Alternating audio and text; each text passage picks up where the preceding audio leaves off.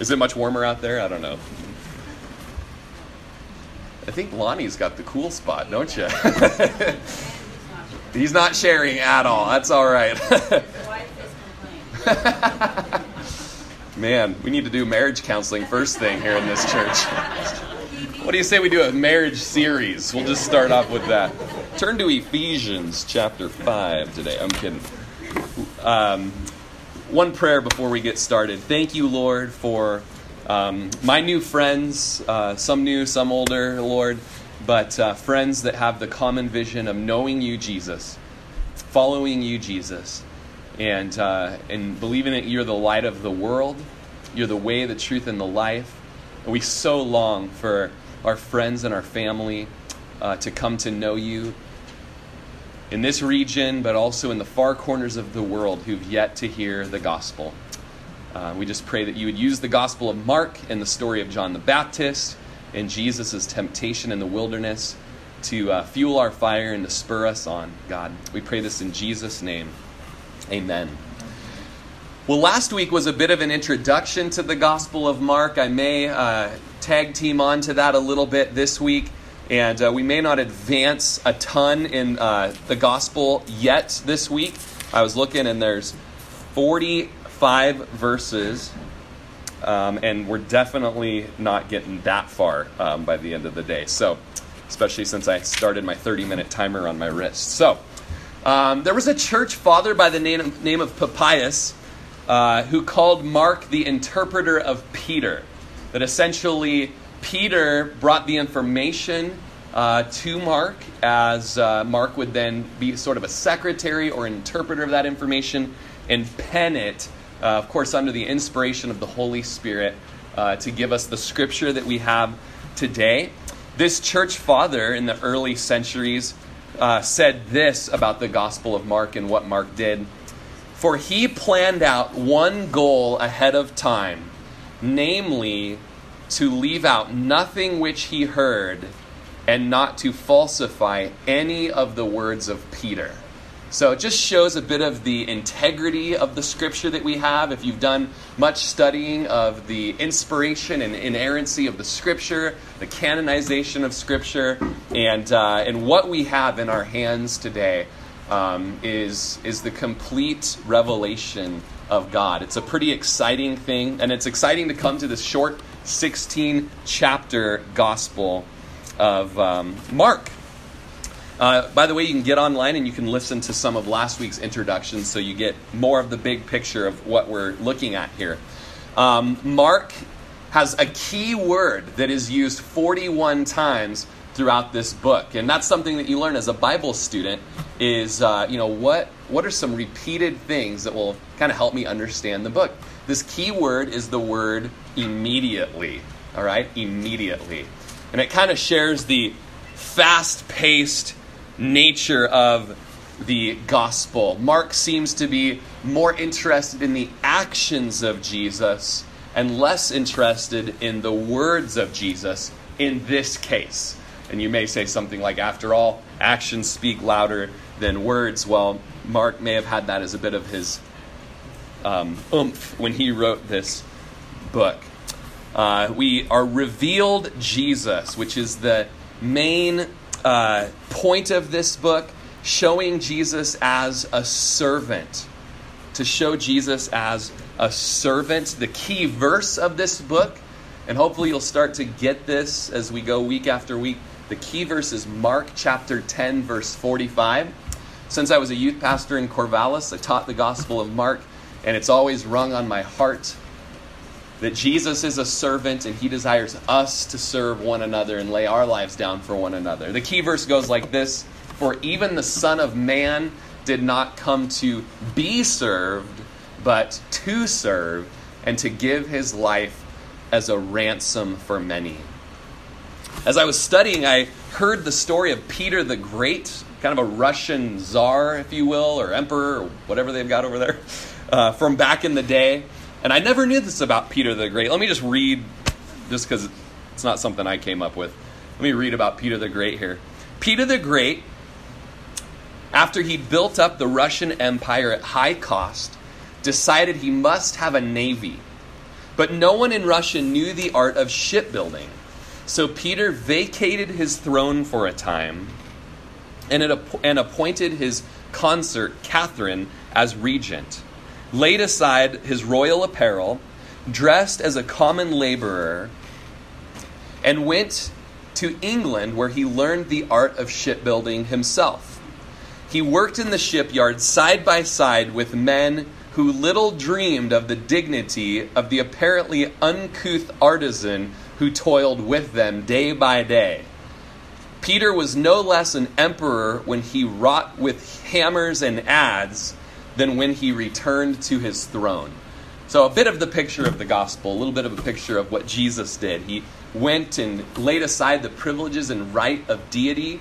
He took on flesh and lived the life of a man, fully God, fully man, servant of all, laying down his life, and yet totally and complete majesty. About the Gospel of Mark, J.C. Ryle wrote, "It is a gospel singularly full of precious facts about the Lord Jesus, narrated in a simple, terse, pithy, and condensed style." I kind of like that. Maybe a little bit humorous. Simple, for sure. Pithy. Sounds kind of funny and clever, I guess. It goes on to say, if it tells us a few of our Lord's sayings, it is eminently rich in its catalogs of his doings. Ryle went on to say, St. Mark has a special gift of terse brevity, something that's not my gift, for sure. And it's a graphic painting and wonderful combination. While on every occasion he compresses the discourses, works, and history into the simplest possible kernel, he, on the other hand, pulls the scenes more clearly than St. Matthew does, who excels in the discourses. Not only do single incidents become, in his hands, complete pictures, but even when he's very brief, he often gives with one pencil stroke something new and peculiarly his own. I kind of like that. So as we're reading the Gospel of Mark, and maybe you would even start reading it on your own time, just appreciate how fast it is, how fast-paced it is, but that there's something really awesome about that the Lord had intention in Mark's style and speed when he wrote it.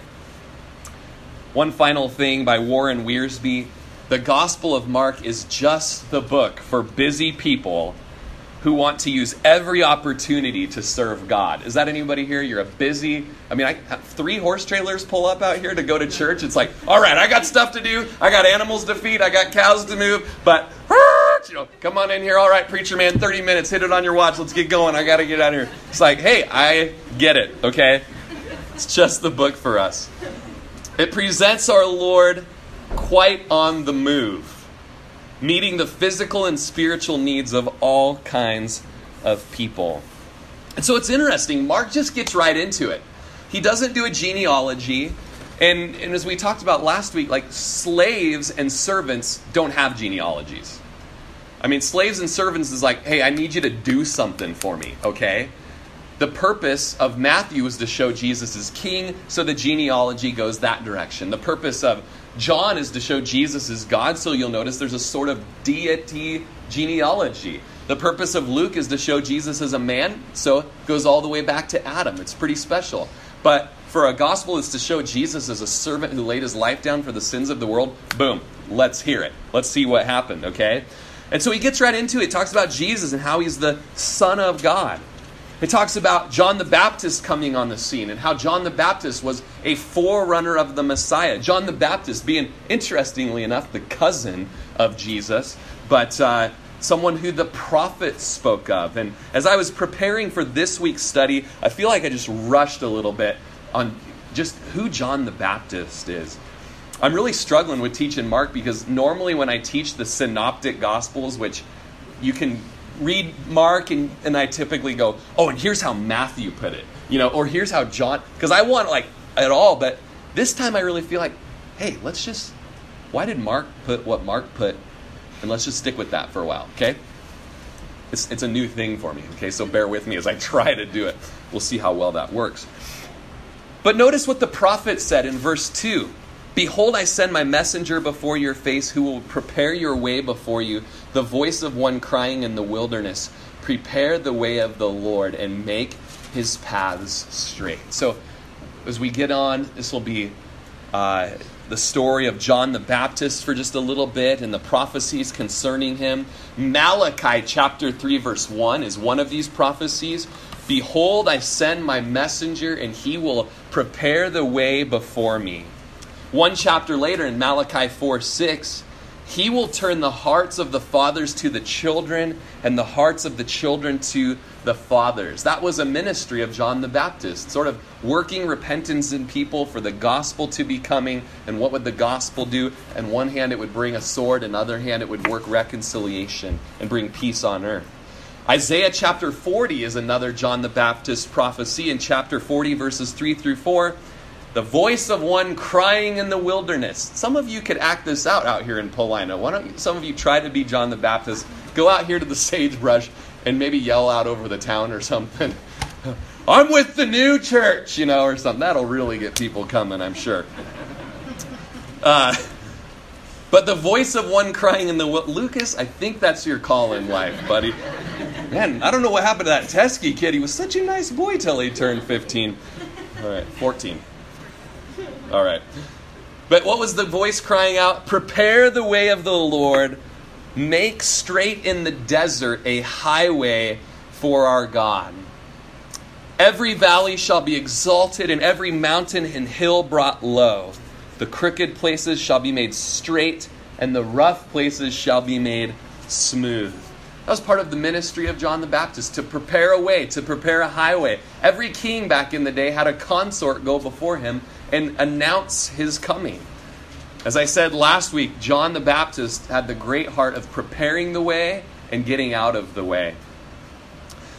If I may hop over to what Jesus says in Matthew chapter 11 about John the Baptist. Chapter 11, verse 7. And if you don't want to flip there, just listen to what he says. He talks to the multitudes about John the Baptist, and he says this: what did you go out into the wilderness to see? I mean, all the Facebook feeds were blowing up about this guy out there in the wilderness and down by the River Jordan and yelling at everybody and wearing weird clothes. And what'd you go out to see? He said, did you go to see a reed shaken by the wind? Some sort of a feeble guy? He says, but what did you go out to see? A man clothed in soft garments? Indeed, those who wear soft clothing are in kings' houses. It was interesting. Yesterday, I went to a public event, and I met a guy who's a software programmer from Silicon Valley, and shook his hand and noticed what dainty hands you have, And I'm a pastor. I mean, I spend my time behind a computer, all right? If you've ever shaken Joe Papanaw's hand, that guy is Marlboro Man right there, all right? But of course, all of you guys, you're cutting your hands on barbed wire and, castrating calves and cutting your hands and all. You can say that from the pulpit if you're in Paulina. And he's like, what did you go out to see? John the Baptist? Like he's a software programmer from Silicon Valley, and, he's like, no way. And you knew that.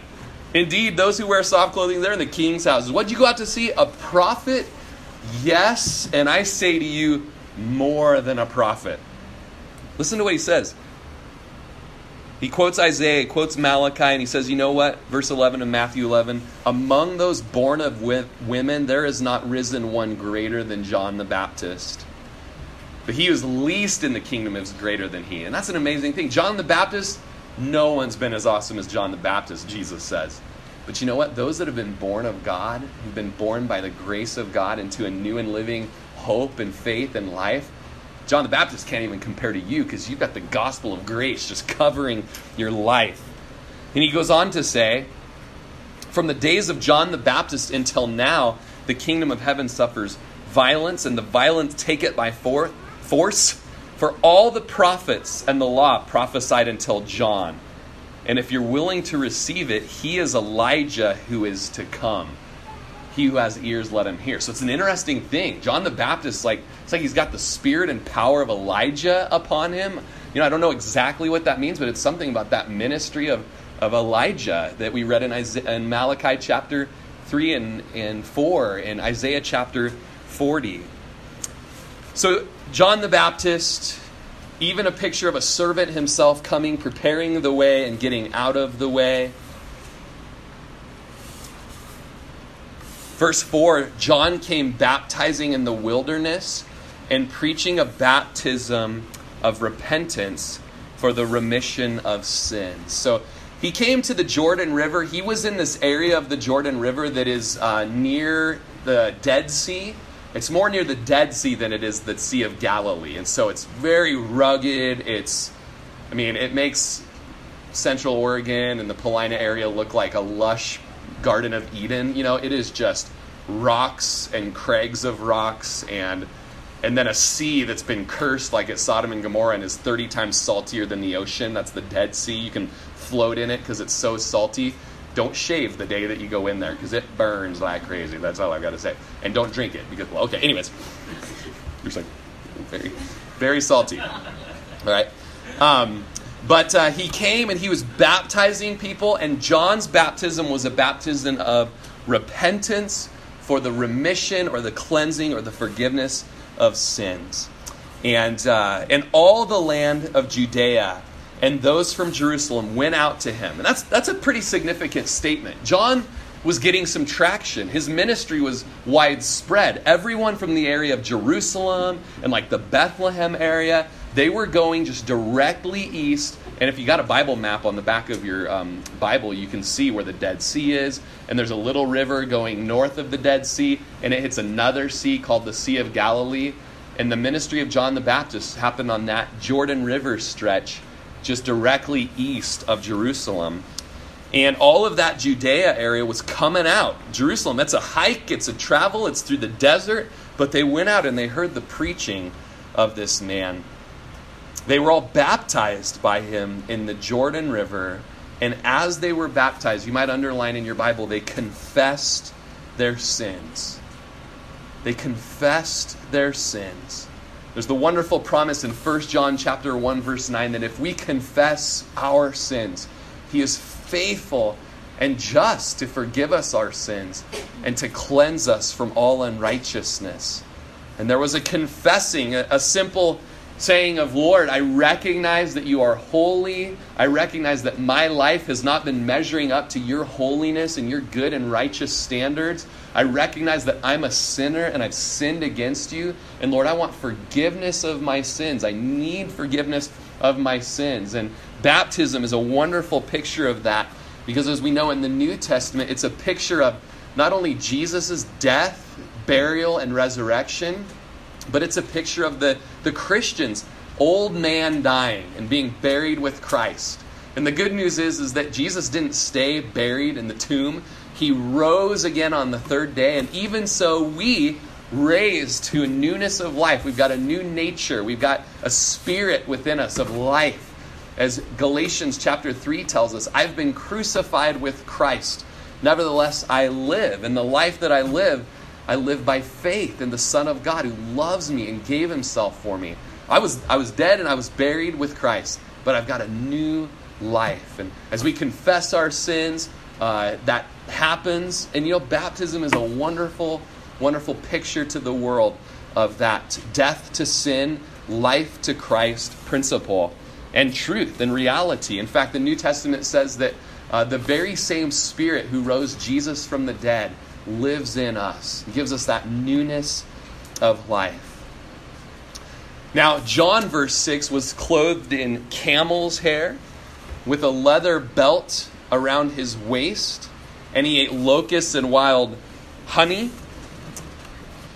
The question is asked, what do Winnie the Pooh and John the Baptist have in common? Same middle name. Really? Okay, no. You were going somewhere else with that, weren't you? There, next to the Dead Sea, are a group of caves that in the 1950s, a shepherd boy who was tending his sheep, bored out of his mind, began tossing stones into. And as he tossed stones into one cave, he heard the breaking of jars. And so he went up in there and he found these containers filled with scrolls. Now, of course, to a 12-year-old boy or a 14-year-old boy, it's like, this is the most boring thing I could have possibly found in a cave. And so he took the scrolls to his dad, and his dad took the scrolls and went and was going to use the fabric, was so well preserved, to make shoes out of. Until someone in town had heard about these scrolls, went and looked at them and found that they were nearly direct copies of the manuscripts of the book of Isaiah and other books. They're called the Dead Sea Scrolls, and they are manuscripts that show how incredibly preserved the scriptures are, though there have been so many different translations and copies, that those copies are actually so very accurate, and any little variations that may happen over the copies. And by the way, I don't know if I mentioned this here or in Prineville, little dementia that I'm trying to work through here, but the copies and the manuscripts that we have stack as high as 5.5 Empire State Buildings. And by looking at all those manuscripts, we can see that there's really no discrepancies that we need be concerned about. Whereas the best amount of copies that the world has in the secular literature stack about as high as this podium, and there are insane numbers of variants. So it's a wonderful thing that we have the scriptures and we have the Dead Sea Scrolls to back that up. Now I bring that up because right next door to these caves lived a group of people called the Essenes. And the Essenes, you can go to their ruins to this day. I've been there, I've walked through it. They were almost the Amish of their day. Okay, they were very pure. They did these bathings regularly. They were very strict. And they were almost monastic, trying to get away from civilization and live in the wilderness. And it's believed that John the Baptist was, in a sense, discipled in that area. And that's where he got kind of the wacky diet of bugs and the camel hair clothes that, just feels so good when you go for a run on a muggy day. And the leather belt and the honey. So it's believed that he was a part of the Essene civilization next to the Dead Sea. But look at verse 7.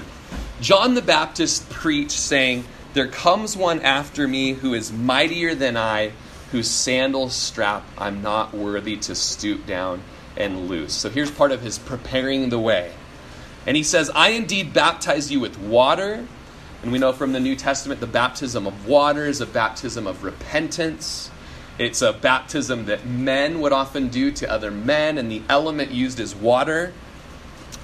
But John foretells the Messiah coming, baptizing with the Holy Spirit. And we spoke of this last week, of the second baptism we see in the scripture, the baptism with the Holy Spirit, where the baptizer is Jesus himself, and the element is the person of the Holy Spirit. When people are baptized with the Holy Spirit, the manifestation of the Spirit comes with gifts that we read about in 1 Corinthians 12 through 14. He comes in order. He doesn't come to cause a lot of confusion. But when he comes, the number one sign in the scripture of a baptism with the Holy Spirit is boldness to share the gospel and to even be a martyr for the name of Jesus, for the testimony of Jesus. You can read more about this baptism with the Holy Spirit in Acts chapter 1, where Jesus is ascending just before he ascends to heaven. He quotes John the Baptist quote here. And then in Acts chapter 2, you read of that day where the first baptism with the Holy Spirit took place on the day of Pentecost. And I don't want to talk a lot more about that because we did touch on it last week, but listen to what J.C. Ryle has to say about John's preaching of repentance and his preaching about the coming of the Holy Spirit. J.C. Ryle says, "The principal work of every faithful minister of the gospel is to serve the Lord Jesus fully before his people, to show them the fullness of his power to save. The next great work he has to do is before them give the work of the Holy Ghost and the need of being born again and inwardly baptized by his grace." So John the Baptist was a faithful minister of the gospel. He preached a gospel of repentance and forgiveness of sins, confessing your sin before the Lord, receiving the forgiveness of his grace, and then also, the power of the Holy Spirit to live the Christian life. It's part of the new covenant. The new covenant is recognizing in the old covenant, we didn't have the strength to obey the Lord and live for the Lord. The new covenant is Jesus came and obeyed and lived for us. Now we rest in his accomplishment, receive the power from him, so now we can go out obeying and representing him to the world. And so in verse 9, it came to pass in those days that Jesus came from Nazareth of Galilee and was baptized by John in the Jordan. I'm not going to quote the other Gospels as to what was said there by John. You get to do that on your... I want to! Because I can see John watching Jesus come down out of the brush. And then he says that saying that I'm not going to say he said. It has something to do with a lamb, sins of the world. You guys, okay?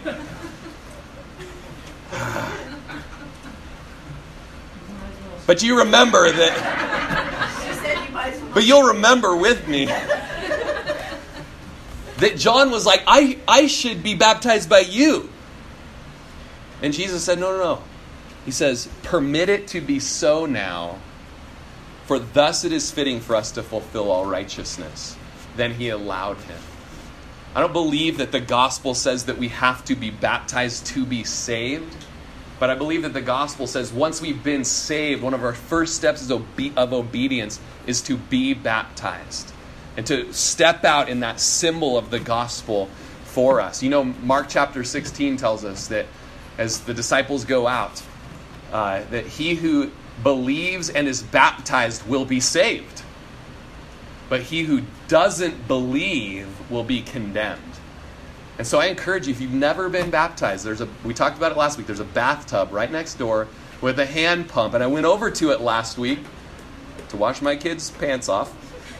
There's a hornet's nest in there right now. So Mike, this week, your job is to take care of that, okay? So we can get some line of baptisms going, okay? Probably should call some landlords and see if that's okay. Anyways. So Jesus said, it's permit it to be so. This is to fulfill righteousness, to live a life of a Christian. Be baptized. It's one of the first steps of obedience as a new Christian.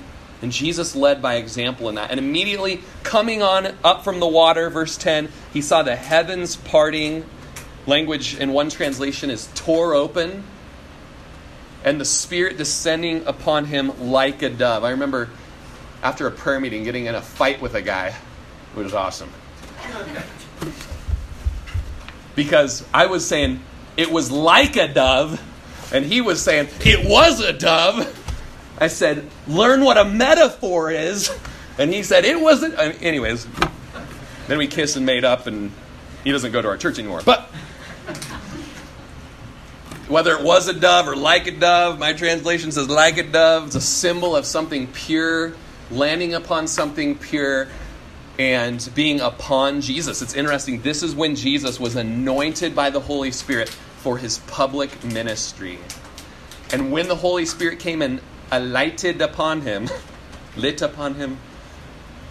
a voice came from heaven, verse 11, saying, "You are my beloved Son, in whom I am well pleased."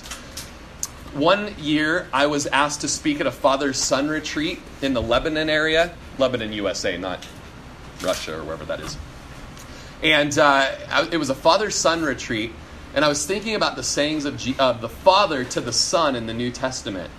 And in my research at the time, you can look it up, the only times we see the Father speaking in the New Testament are when he is affirming the Son. And that was just something special to me. And it happened to be, as I was looking that up, that I was looking through some of my old files, and I found a birthday card from my dad when I was turning 19 years old. My dad died when I was 19 years old. And it was a card from him that said, he always called me Sonny, and he said, "Sonny, I'm sorry I can't be here with you in your birthday, but I want you to know we'll be together again, and I'm so proud of you. Love, Dad." And man, I was weeping and bawling and all of that, and it happened to be close to my birthday that I found that. And I took that card with me to that father-son retreat, and I just said, you know what, guys? How good it is to affirm to our sons our love for them. I'm a really lovey-dovey dad. I mean, I just kiss my kids and just intimate with my kids. I just love my kids. And I just encourage you guys, learn from the Father here in telling your sons how pleased, or daughters as well, in your case, please. You know, and just affirming your love to your children. But Jesus did that, and it's been said, if you live in his good pleasure, then you can do his good pleasure. And so that's what happens next. A very short story of the temptation of Jesus, the servant's temptation. Verse 12, immediately the Spirit drove him into the wilderness. So picture this. Coming up out of the water, immediately the heavens tear apart. Beautiful dove-like Spirit coming down, and then driving him into the wilderness. Doesn't sound very dove-like, does it? So he's taken into the wilderness, and it was Wiersbe that said, the Spirit drove Jesus. These hard words mark a way of showing the intensity of the experience. And so Jesus is going to go into a very difficult place in the wilderness. Those of you that might remember the TV show Hee Haw, you'll remember Doc Campbell confronted by a patient who said he broke his arm in 2 places, to which Doc Campbell replies, well, then stay out of them places. Yet Jesus is driven into a place where there's a tempting to break him. Verse 13, he was there in the wilderness for 40 days, tempted by Satan, and was with the wild beasts, and the angels ministered to him. It's a very short, quick story of the temptation of Jesus. Well, Rory, why don't you keep it that way? I will. Ironside says, Jesus' temptation was not to see if perchance he might fall into sin in the hour of stress, but rather to prove that he would not fail, because he was the absolute sinless one. As the Union Pacific Railroad was being constructed, an elaborate trestle bridge was built across a large canyon in the west. Wanting to test the bridge, the builder loaded a train with enough extra cars and equipment to double its normal payload. The train was then driven into the middle of the bridge, where it stayed an entire day. One worker said, "Are you trying to break this bridge?" "No," the builder replied. "I'm trying to prove that the bridge won't break." In the same way, the temptations Jesus faced weren't designed to see if he would sin, but to prove that he couldn't. When we read Hebrews chapter 4, verse 15, it says, "For we do not have a high priest who cannot sympathize with our weakness, but was in all points tempted as we are, yet without sin." And the actual language is, "yet apart from sin." So what do we do with that? We take comfort. Hebrews goes on to say, and I'm closing, and I'm going to prove I'm closing by having Johnny come up, so he can stand there for 20 minutes while I keep talking. No, what do we do with Jesus' victory over sin, apart from sin? Verse 16 of Hebrews 4 says, "Let us therefore come boldly to the throne of grace, that we may obtain mercy and find grace to help in time of need." Anybody here ever tempted, tested, tempted to sin? Just have that before you all the time. Look to Jesus. Look to Jesus, who is the forerunner. He's run the race. He's completed it in obedience. And now he ever lives to pray for us, to be our great high priest, to help us to have victory over our sin. And so I encourage you, in the morning, in the mid-morning, at noontime, spend a little time getting away and getting on your knees and spending time with the Lord and saying, "Lord, thanks for getting me this far. I'm going to need victory in the next 30 minutes, in the next 3 hours. I want to walk in obedience, and I want to come to you and receive the power beforehand, instead of going ahead and just diving into sin, and then on the tail end of sin being like, 'I'm so sorry, Lord.' How about on this side, be like, 'Lord, you are worthy. You've done it. You went before me, and now you give me the Spirit, and you pray for me. You have set me up for success.'"